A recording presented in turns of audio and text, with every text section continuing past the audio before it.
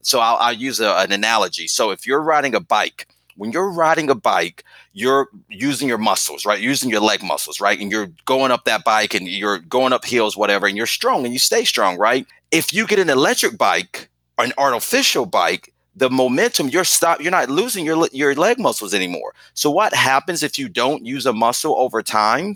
It atrophies and there's no more power there.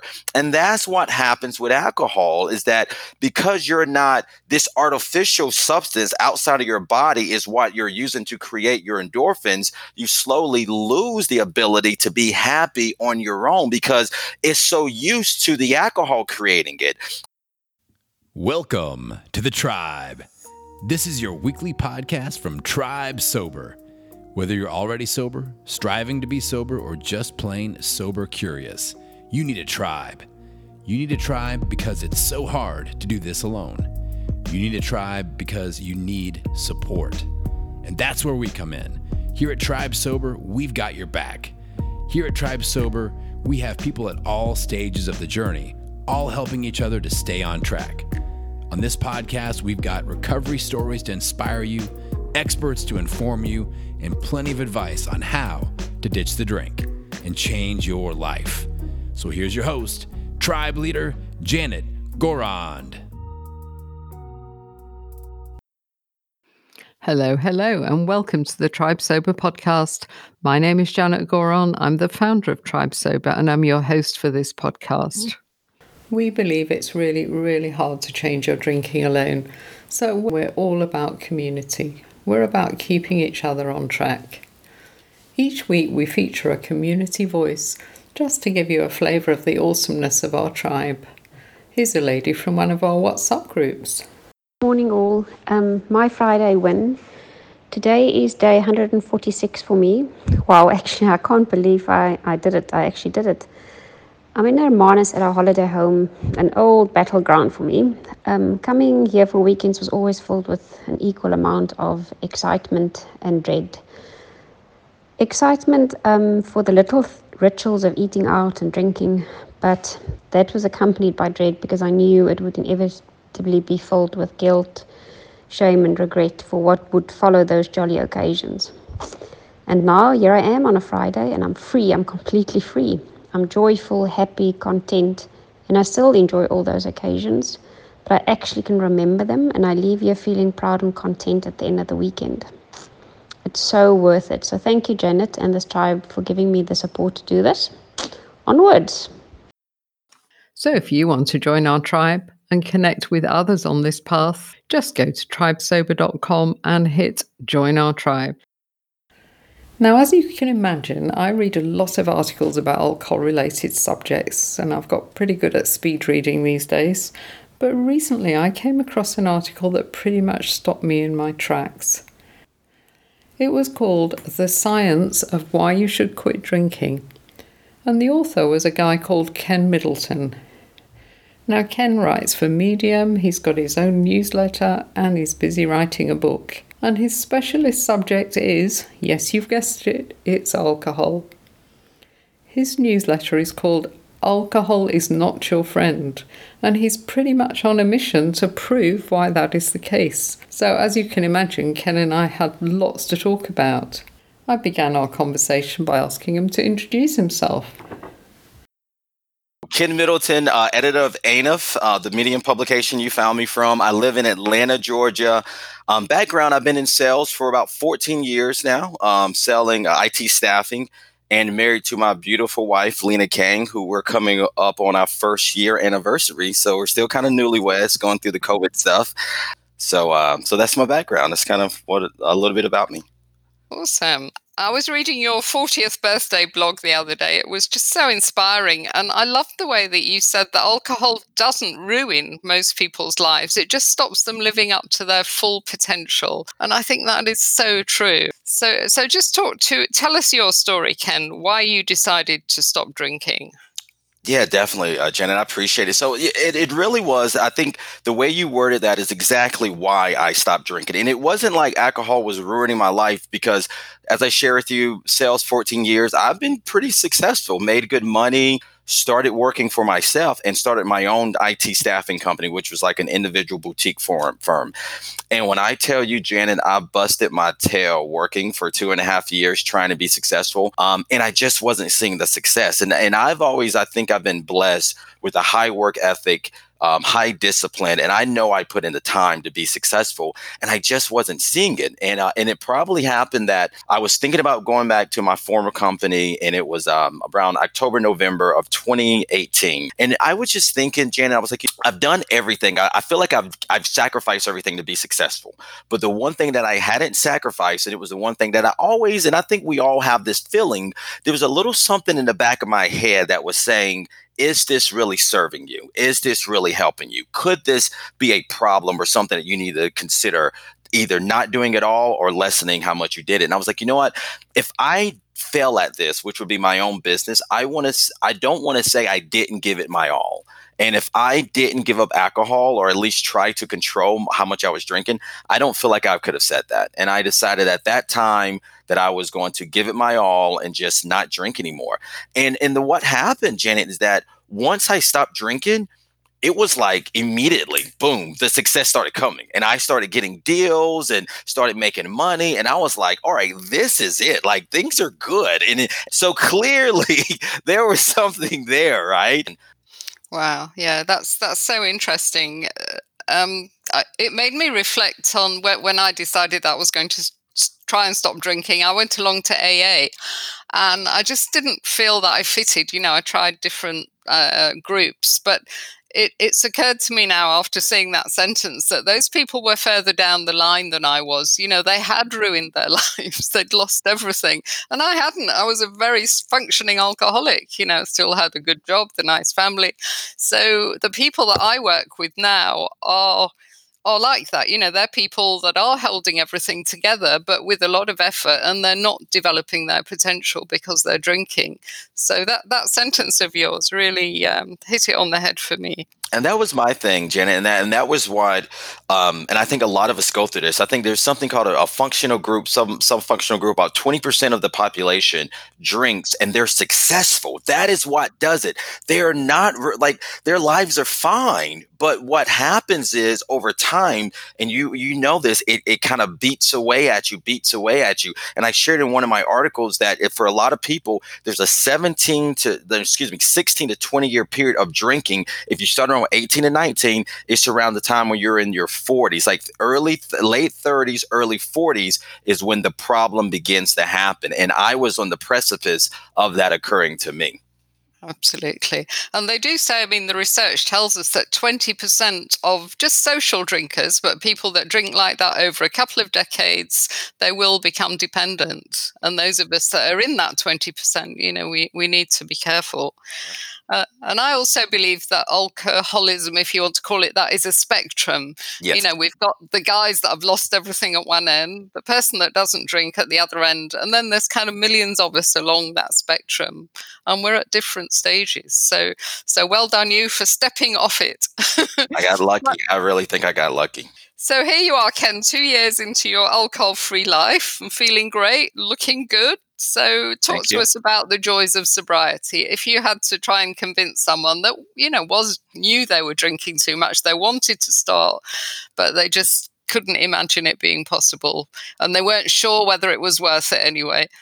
I think the first thing I'll start with, Jenna, is sleep. Right. That is the one that I think for me was such a game changer, because sleep is so important to your mind, your rejuvenation, and how you're able to be successful in so many things, just your overall health.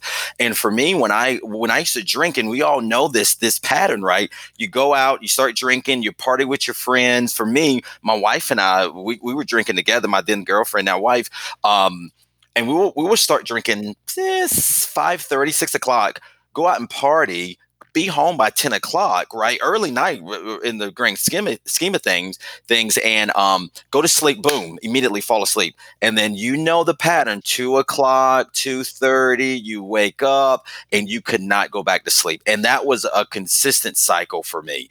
And it just the damage that it does to your body over time, not getting those 7 REM cycles every night, there's no way that you can be 100% the next day. So the sleep now, right after I drink, stop drinking, I mean, being able to sleep the entire night, not waking up, like not having those bouts of what is going on here. I got to wake up in 4 hours and I'm about to lose my mind because I cannot go to sleep.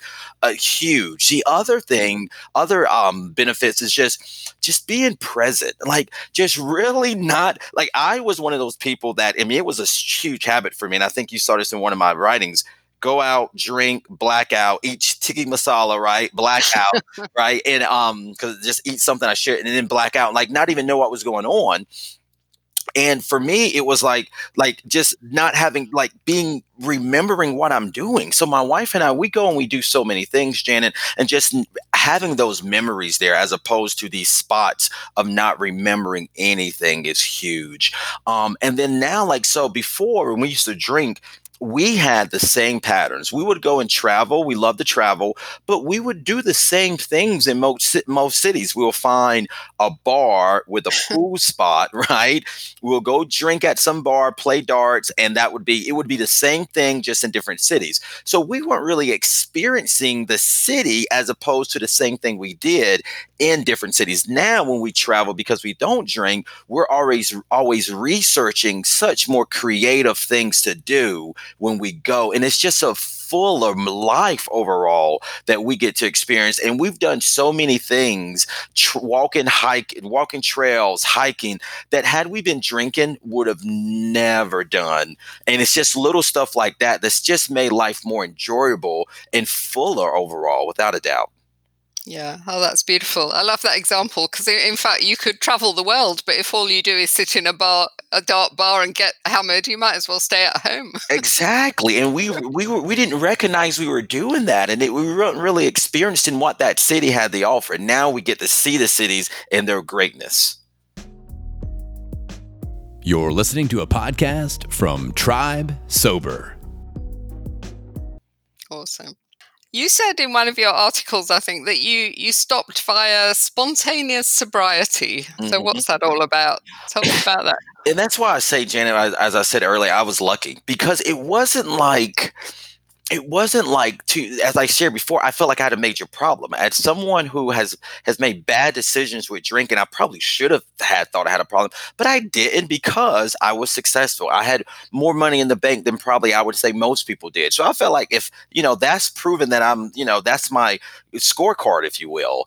But so that the night that we quit drinking, I remember it like it was yesterday. It wasn't even leading up to that. It wasn't like I had thought about it. I kind of thought about it, but it wasn't like I had made the decision. But my wife and I met a couple, one of our best couples. I will never forget it. I mean, actually, I'd have it tattooed on my body.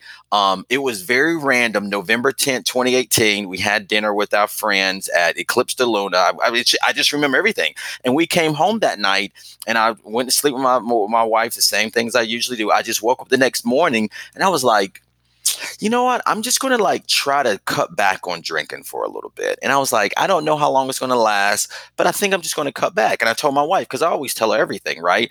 And she was like, I'll do it with you. We can just see how long we go. And that was really it. That was the extent of it. And then one day turned into a week turned into a month, and a month has turned into almost 2 years. And it was really just like, and it hasn't been hard. Like there's been some times that's been a little challenging, right? I would say 3 months in, it was a little challenging. Maybe 6 months was the only time in which I was like, am I going to completely do this? But for the most part, it's been like rolling downhill, where as I started to see the momentum of things turning around for my life and the mental clarity and just all the things that I wasn't experiencing before, it was like, man, this is telling me that this is the right decision. And the lucky thing, having my wife with me, my best friend, it's made it a lot easier since we've done it together. Yeah, that's wonderful that she's come on the journey with you. And what about your other friends? Have the guys been giving you a hard time, telling you you're boring these days? Well, I got to be honest, and I wrote about this in ANF, and I'm 100% true about it. And I want to be clear with people. You are going to lose friends, and it's sad. There's no way you can put it. Like, they're going to be friends that are going to stay around, and these are going to be your true friends. These are going to be the people that they care about you as a person. And then they're going to be those ancillary friends, which are just people that, and you may have hung out with them a long time and a lot, but what you don't recognize is every time you hung out with them, you were drinking. And when you spend time with them when you're not drinking, there just isn't there aren't the commonalities there. I think you shared an article on World Without Wine that I love, that I just read, that the young lady Gillian May wrote about. Am I boring? Because I don't drink. And the reality is, and it's relative, but if you compare it to your life before, yes, it is going to be boring. There's just that's just the reality, and you just have to understand that. But you got to look at what you're getting versus what you're losing, and the gains are outweighing what you're losing. But your life is going to be different, and it's not going to be the same. And yes, you're going to lose some friends, unfortunately, because those people that you hung out with before and the things they were doing, if they're not serving your new lifestyle, it's going to make it more difficult for you to continue to live it. So yeah, I've lost friends, but I've gained a lot of perspective, and I've gained some friends too from this new lifestyle and meeting great people like you and others that I would have never had met had I not decided to go down this journey.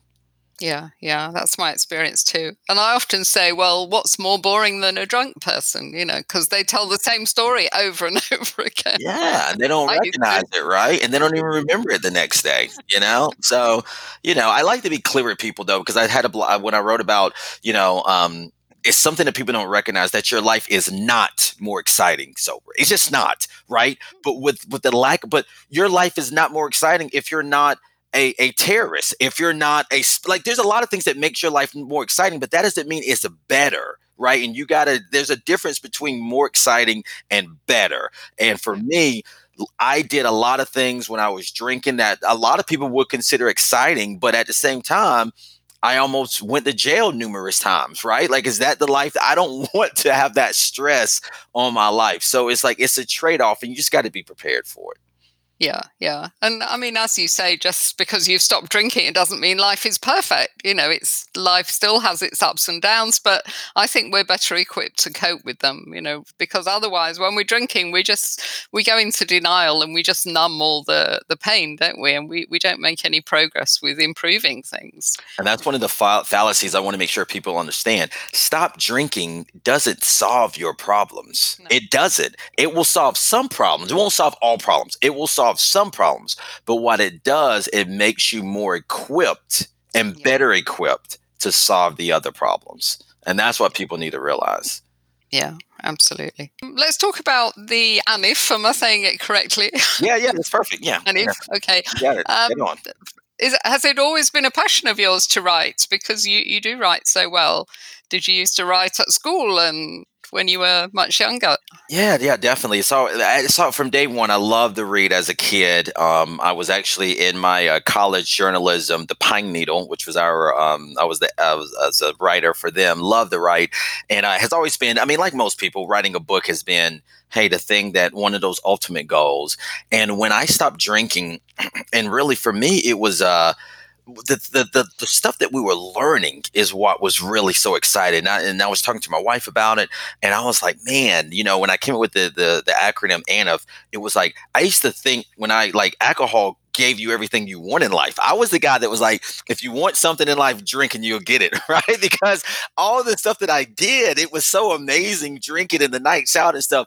And I used to think alcohol is my buddy. And then I was like, man, you know what? Alcohol is not your friend. Alcohol is the enemy. In alcohol is one of those things that it makes you think that it's helping you when it's hurting you so much. So we were probably 3 months in when I came up with the acronym alcohol is not your friend. And I started talking to my wife about, hey, I want to write a book because I just want to educate people. Because for me, it was about what really changed it for me. And I'll tell anyone, the purpose of ANIF is around using science to make sure it really drives the point home with people. It's science-based education to drive home what alcohol does to you. Because I didn't recognize, I thought I knew it was bad for you, but I had no idea. And luckily, I quit November 10th, 2018. 2 weeks later, my wife and I took a trip to Dublin, Ireland, and it was a 14-hour plane, or 10-hour plane ride, 8 hours, something like it. I think it was an 8-hour plane ride, 6 hours or something like that. So on that flight, I luckily, fortuitously found Annie Grace's This Naked Mind. And I don't know if anyone's ever read that book, but that book will change your life. And as I read through that, and it sounds like you read it, Janet, just how Annie does it and explains the science backing of what alcohol does to you, it was like a light bulb went off. Because I told my wife, we were on the plane, I was like, you know what? After reading this book, I had said that I was going to, because when we decided to stop drinking, it was going to be a break. It was not, we're doing this forever. And then once I said, after reading that book, I was like, I'm afraid to go back now, because what this book is telling me is that educating me on where I was, because I was the person that has no off switch.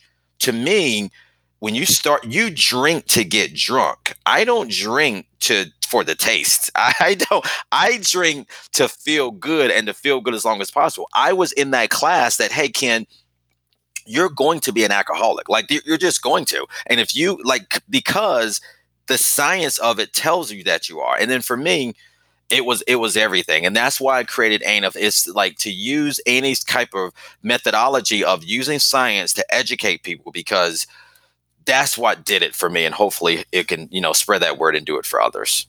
Yeah, I love Annie too. We're all big fans of Annie Grace over here. Yeah. And, what I love the most about her approach is she doesn't talk about willpower, does she? I mean, we know that willpower's is a finite resource. She talks about the mindset.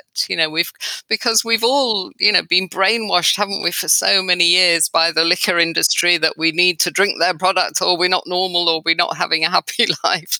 So to be able to switch that around, and these days I quite enjoy seeing the liquor advertising, because I think, oh yeah, right. And when I'm watching a movie, and they're all drinking away, I think, oh yeah. Dang, it's so subtle. And and you don't notice it, because to your point, does a fish notice water? We've been in it for so long that we think it's natural. But now when we stop and we know, we're like, do people really do that? Like, I started noticing, my wife and I, we just started noticing all these shows. I use the example that I wrote about where someone gets promoted. It's 2:00 in the afternoon, and the guy goes into the office with his boss, and his boss pulls out one of those liquor sets and pours him a glass of brandy. And it's like, hey, you want a drink, Bob? Where does that happen? Like, does that happen? It doesn't happen in real life, but they want you to think it does, so they can slowly push alcohol on you and make you want to drink. You see the ladies, don't you, in these shows like, is it The Good Life? I was watching something the other day. She's a top lawyer, the senior partner in this law firm. And she's, knocking back enormous glasses of wine in the evening. And there's no way you can operate at that kind of level if you're doing that. Yeah, I think, we've, even as children, because we see our parents drinking, we associate it with, happy times. And then we go to university and they're all drinking there. And then we go to work and they're all drinking there. So it's just insidious, as you say. Hopefully people like you and myself, we can, start. I think the key's got to be to start educating children. This science that you talk about, it's got to be in schools. It really when you does. think about the useless things that some kids are taught, and this can save their lives and change their lives and make sure that they develop their potential. It's so much more important than learning like dates, of history and stuff like that. Agreed, because they say drugs and alcohol, what they don't really, and we just got to be honest with ourselves, alcohol is a drug, right? And when they talk to kids about it, to your point, the spectrum, they only give them the spectrum of, you don't want to be an alcoholic. So everyone in their mind is thinking, well, as long as I'm not on that side, I'm fine. They don't talk about all the other negative effects of it, and the fact that it's going to get you there. So no one, when they first starts drinking, thinking they're going to become an alcoholic. It's the slow progress over years and years that gets them there. You're listening to a podcast from Tribe Sober. If you'd like to join our warm and welcoming community, just head on over to tribesober.com and hit the membership tab. That's www.tribesober.com. Yeah, absolutely. So let's go back to your lovely article, which is how I discovered you. It's called The Science of Why You Should Quit Drinking Alcohol. And I love your subtitle, which says, if you don't have a problem with drinking now, science says you probably will in the future. Yeah. That grabs people's attention. So do you want to summarize just this thing? The thing about if we really get hooked on alcohol, we lose interest in everyday pleasures. I think that's the most startling and frightening. Yeah, series 2, episode 8, you described it. You did a fantastic job. So first of all, I want to tell you kudos because you broke it down as well as I could have broken it down. So fantastic job to you on your podcast here. But yeah, the big thing I think is that science, endorphins, dynorphins, homeostasis, your body wants to be regular, right? For everyone listening out there, your body always wants to be at the base level. Whenever you drink alcohol, I'm going to use an analogy that I think will hopefully drive this home for people. Alcohol is an artificial creator of your endorphins, right? Endorphins makes us feel good. We're excited, blah, blah, blah, blah. Alcohol makes you create it artificially, right?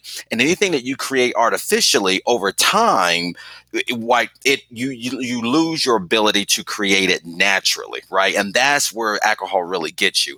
So I'll use an analogy. So if you're riding a bike, when you're riding a bike, you're using your muscles, right? Using your leg muscles, right? And you're going up that bike and you're going up hills, whatever, and you're strong and you stay strong, right? If you get an electric bike or an artificial bike, the momentum, you're not losing your leg muscles anymore. So what happens if you don't use a muscle over time? It atrophies and there's no more power there. And that's what happens with alcohol, is that because you're not, this artificial substance outside of your body is what you're using to create your endorphins, you slowly lose the ability to be happy on your own because it's so used to the alcohol creating it. So to your point, Janet, the little things that used to make you exciting, you lose your ability to as kids. And this is what really drove it home for me. You remember as probably a young lady, a young girl, 5, 6, 9, 10, 12, 13 years old, never drank before. How happy could we be as a kid? And I finally got back once I stopped drinking, that just little excitement that I didn't have, because once you drink, you just don't naturally feel that anymore. You only feel excitement at times when you're drinking because your body only knows to create it. We talk about the endorphins and the dynorphins. When the dynorphins are created to get you back to base level, right? And over time, the more you drink and the dynorphins take you back to base level, they're going to start proactively creating themselves. So you can't be happy unless you drink, because the dynorphins are trying to preempt you drinking. You drink every day at 5. That endorphin knows it's coming at 5. So it says, hey, we know this is coming. So now we're going to release this into your body. So then you get depressed and you have to drink to feel better. So it's just the science of, as you drink over time and your body loses your ability to be happy on its own, alcohol just makes you have to have it, because otherwise you feel depressed. And that's why a lot of scientists now, not only they always knew that alcohol exacerbates depression. Now they're starting to theorize that alcohol actually creates depression in a lot of people. It's quite amazing. And it's a trap, isn't it? It's such a trap. We're just not taught this. To your point, Janet, we're just not taught this in school. You're not given that information. You're told you don't want to be the drunk on the corner, not you want to be the person making $200,000 a year but hates your life because you're depressed and you can't be happy unless you drink every day. That's what we're not taught. Yeah, because the education seems to go towards the hard drugs, but alcohol kills 3 million people a year, alcohol-related events and diseases, but that's many more times than all the hard drugs put together. Yet the education seems to be around the hard drugs. Because I was educated and it was like heroin and coke. Oh no, you don't touch those things, because I was warned that you'd become addicted quite quickly, but nobody ever said you'll become addicted to alcohol. And I think it's probably, well, obviously because it's a legal drug, but also because it takes time. It does take a couple of decades for most of us to get really hooked. So we start to think, well, it's fine. I can go out and get smashed once a week and it'll be fine. It just gets you. Everything's okay. But yeah, it's a slow burn, as they say. I mean, you can imagine in COVID times too now, right? Where I think I do a lot of reading about a lot of this stuff and how it's interesting how the liquor industry made a conscious decision probably about 10 or 15 years ago, maybe 20 years ago, to really target moms. And you hear 1 o'clock, and you go into Target, and when you put your baby, Annie talks about this, you put your baby in the cart, there's a wine bottle emblem in there, like, hey, don't you want some wine? And now one of the biggest groups of people drinking and having alcohol problems are women between the ages of 30 and 50, because you're at home all day, and it's just so normalized because it just seems like it's a part of society. So, it's going to take some consistent, and that's my mission is, and that's why I talk about alcohol consciousness. I'm not saying that you shouldn't drink. Listen, I'm not saying everyone should. I don't think alcohol needs to be outlawed or any of that. Because there are some people who have the ability to control their relationship with alcohol. They can drink 1 or 2 drinks. They're fine. They don't have the need to desire more. I don't. But alcohol consciousness is just having the knowledge of knowing this is what I'm doing to myself. This is how I'm hurting myself. This is what if you're making a decision to do this, you just need to know this is what I'm giving up for what I'm getting. As long as you do that, in my opinion, you're drinking alcohol conscious. You know what you're doing. You're not just drinking sublimely thinking all is well when you're killing yourself or slowly hurting yourself in so many other ways that are not recognized. Yeah. We kind of call that moderation here, and we get people coming to our workshops because we call our workshops How to Moderate or Quit.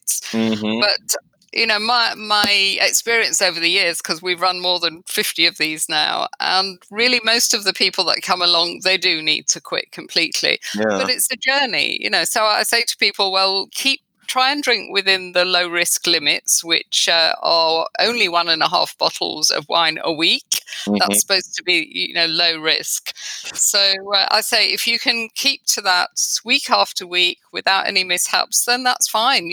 Well done. And I'm jealous. I would love to be like you. Yeah. And sometimes they go away, they leave our workshops because we've given them lots of strategies to help them as well. And then they come back sometimes, 6 months later, and they say, oh, I really tried. They've done studies on this, Janet, and it is a physiological thing with genetically, right? Because I'm guessing for you, because for me, I'm the same way. This is part of me where pleasure, when you experience pleasure, it's just stronger than for other people. Like they've been scientific studies of in alcoholics, their GABA receptors, which is part of how you feel pleasure, are stronger than the average person. So for your husband, when he has a drink, his endorphin spikes a little bit and he feels good, but it doesn't drive him crazy. I'm guessing for people like you and me, it spikes tremendously.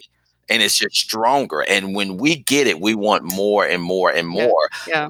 Because I'm kind of like, and this goes for me in a lot of different ways. I'm an all or nothing type of person. That's just how I am. Whatever it is, if I'm going to do it, I want to be really, really good at it. And I want to do it really, really hard. That when it comes to working out, like everything, that's how I am. And that's just, that drove over in the alcohol. And I just had to cope to your point. The moderation, some people can do it, but I just got to the point and saw that, there's just no way. But I agree with you so much that, because when I tell people, when part of my strategy of the meds, it's like, try to moderate, because it is a journey, and you only get to the point, I think, of coming to the point of accepting that you can't moderate only until you've tried to moderate. You have to try that first. And when you recognize you can't, then you have to make that next step to say, can't do it at all.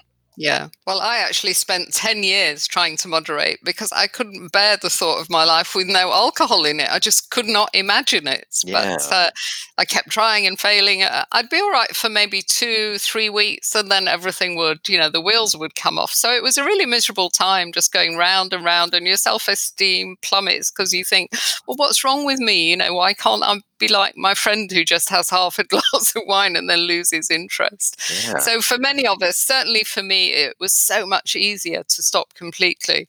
And once I'd accepted that I had to stop, I felt a kind of peace, Then I had to work out how, admittedly, but in my mind, I just felt calmer, I thought, this is the answer, just to ditch the stuff completely.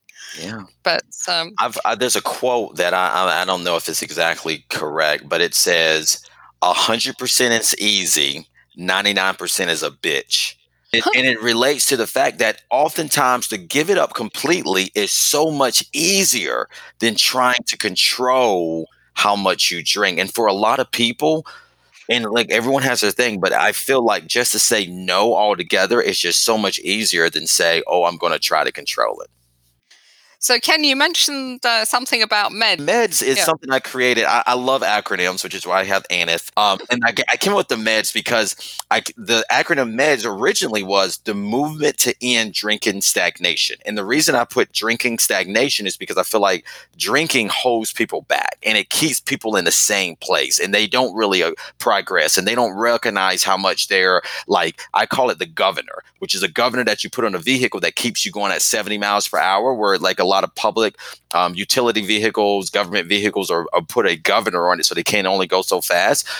Alcohol is the governor for your life. And I felt that way. So the meds originally came from that statement. And I was like, all right, I think I can use this to create a strategy or process. And for me, it was what I went through. It was first mental reengineering, which is around educating yourself on what drinking does to you. And that's reading all of these people that are out there. I would say the first one you should read is my girl Annie. She's amazing. Annie Grace's book is so good, but there's a lot of other ones. There's Alan Carr's, How to Quit Drinking Easily. There's Craig Beck's Alcohol Lied to Me. I mean, there's just so many books. And what you'll see, what it does is like, Annie will get you started.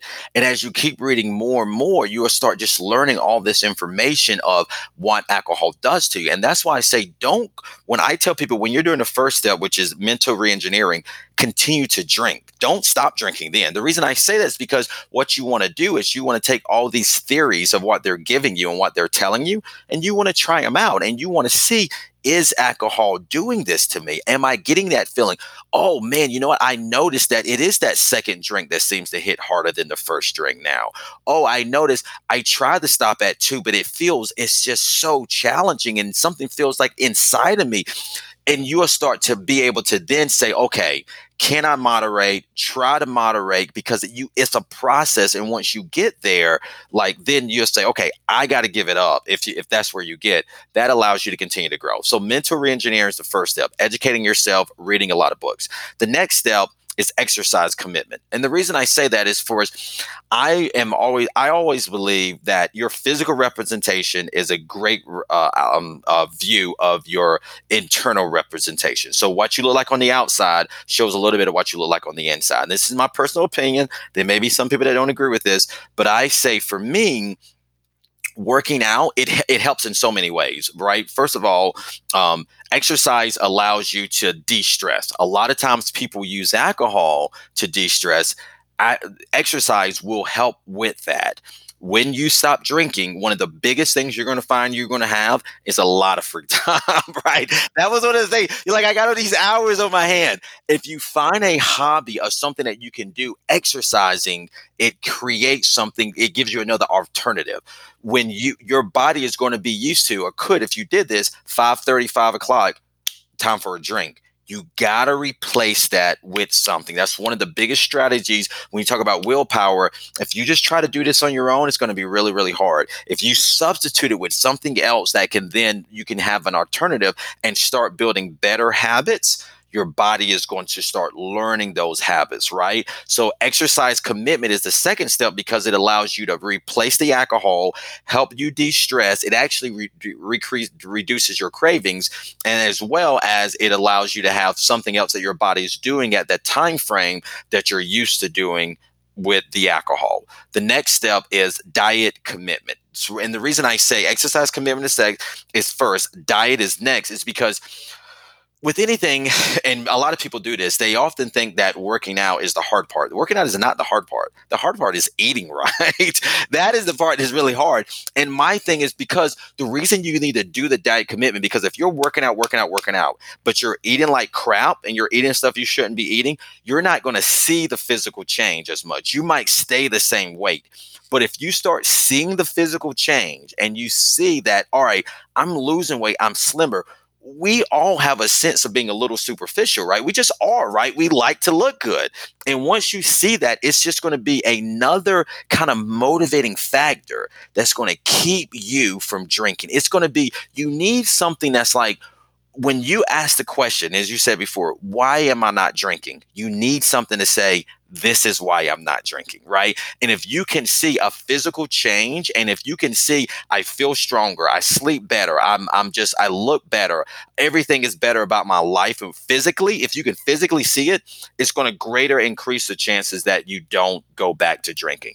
And then the last thing, the S, is called success seeking. And the reason I say that is that when you don't drink, one of the biggest benefits that you asked initially is mental clarity. And it's not just regular mental clarity. What most people recognize is that your ability to do things that you have never had the ability to do them before if you were drinking, because of how drinking clouds your mind. And I say, because that you've given up alcohol, you need some kind of mental challenge, some kind of goal that you're going for that you would have never obtained had you been drinking. And whatever that goal is, like for me, it was to learn Korean because my wife is from Korea, right? Her family's from Korea.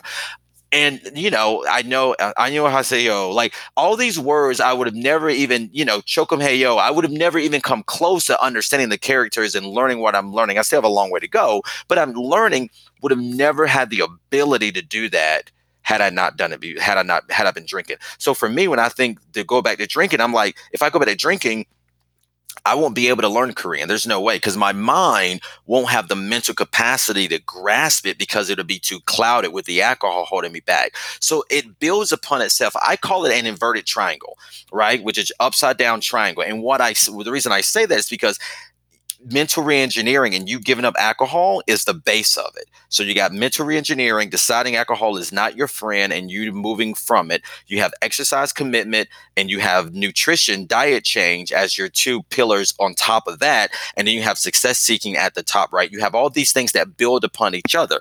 And with the alcohol or giving up alcohol or controlling it at the base, if you take that away, everything else falls upon itself and you're not able to last, because as we all know, one, if you're drinking, you can't learn Korean. Two, when you drink, you're not going to want to get up and go exercise because you're like, screw this. And also when you drink, you're going to probably have that pizza or the tiki masala that you shouldn't have at 9:30. It takes away from your ability to build that triangle. So giving up alcohol is the base, exercise commitment, diet changes next, and then success seeking.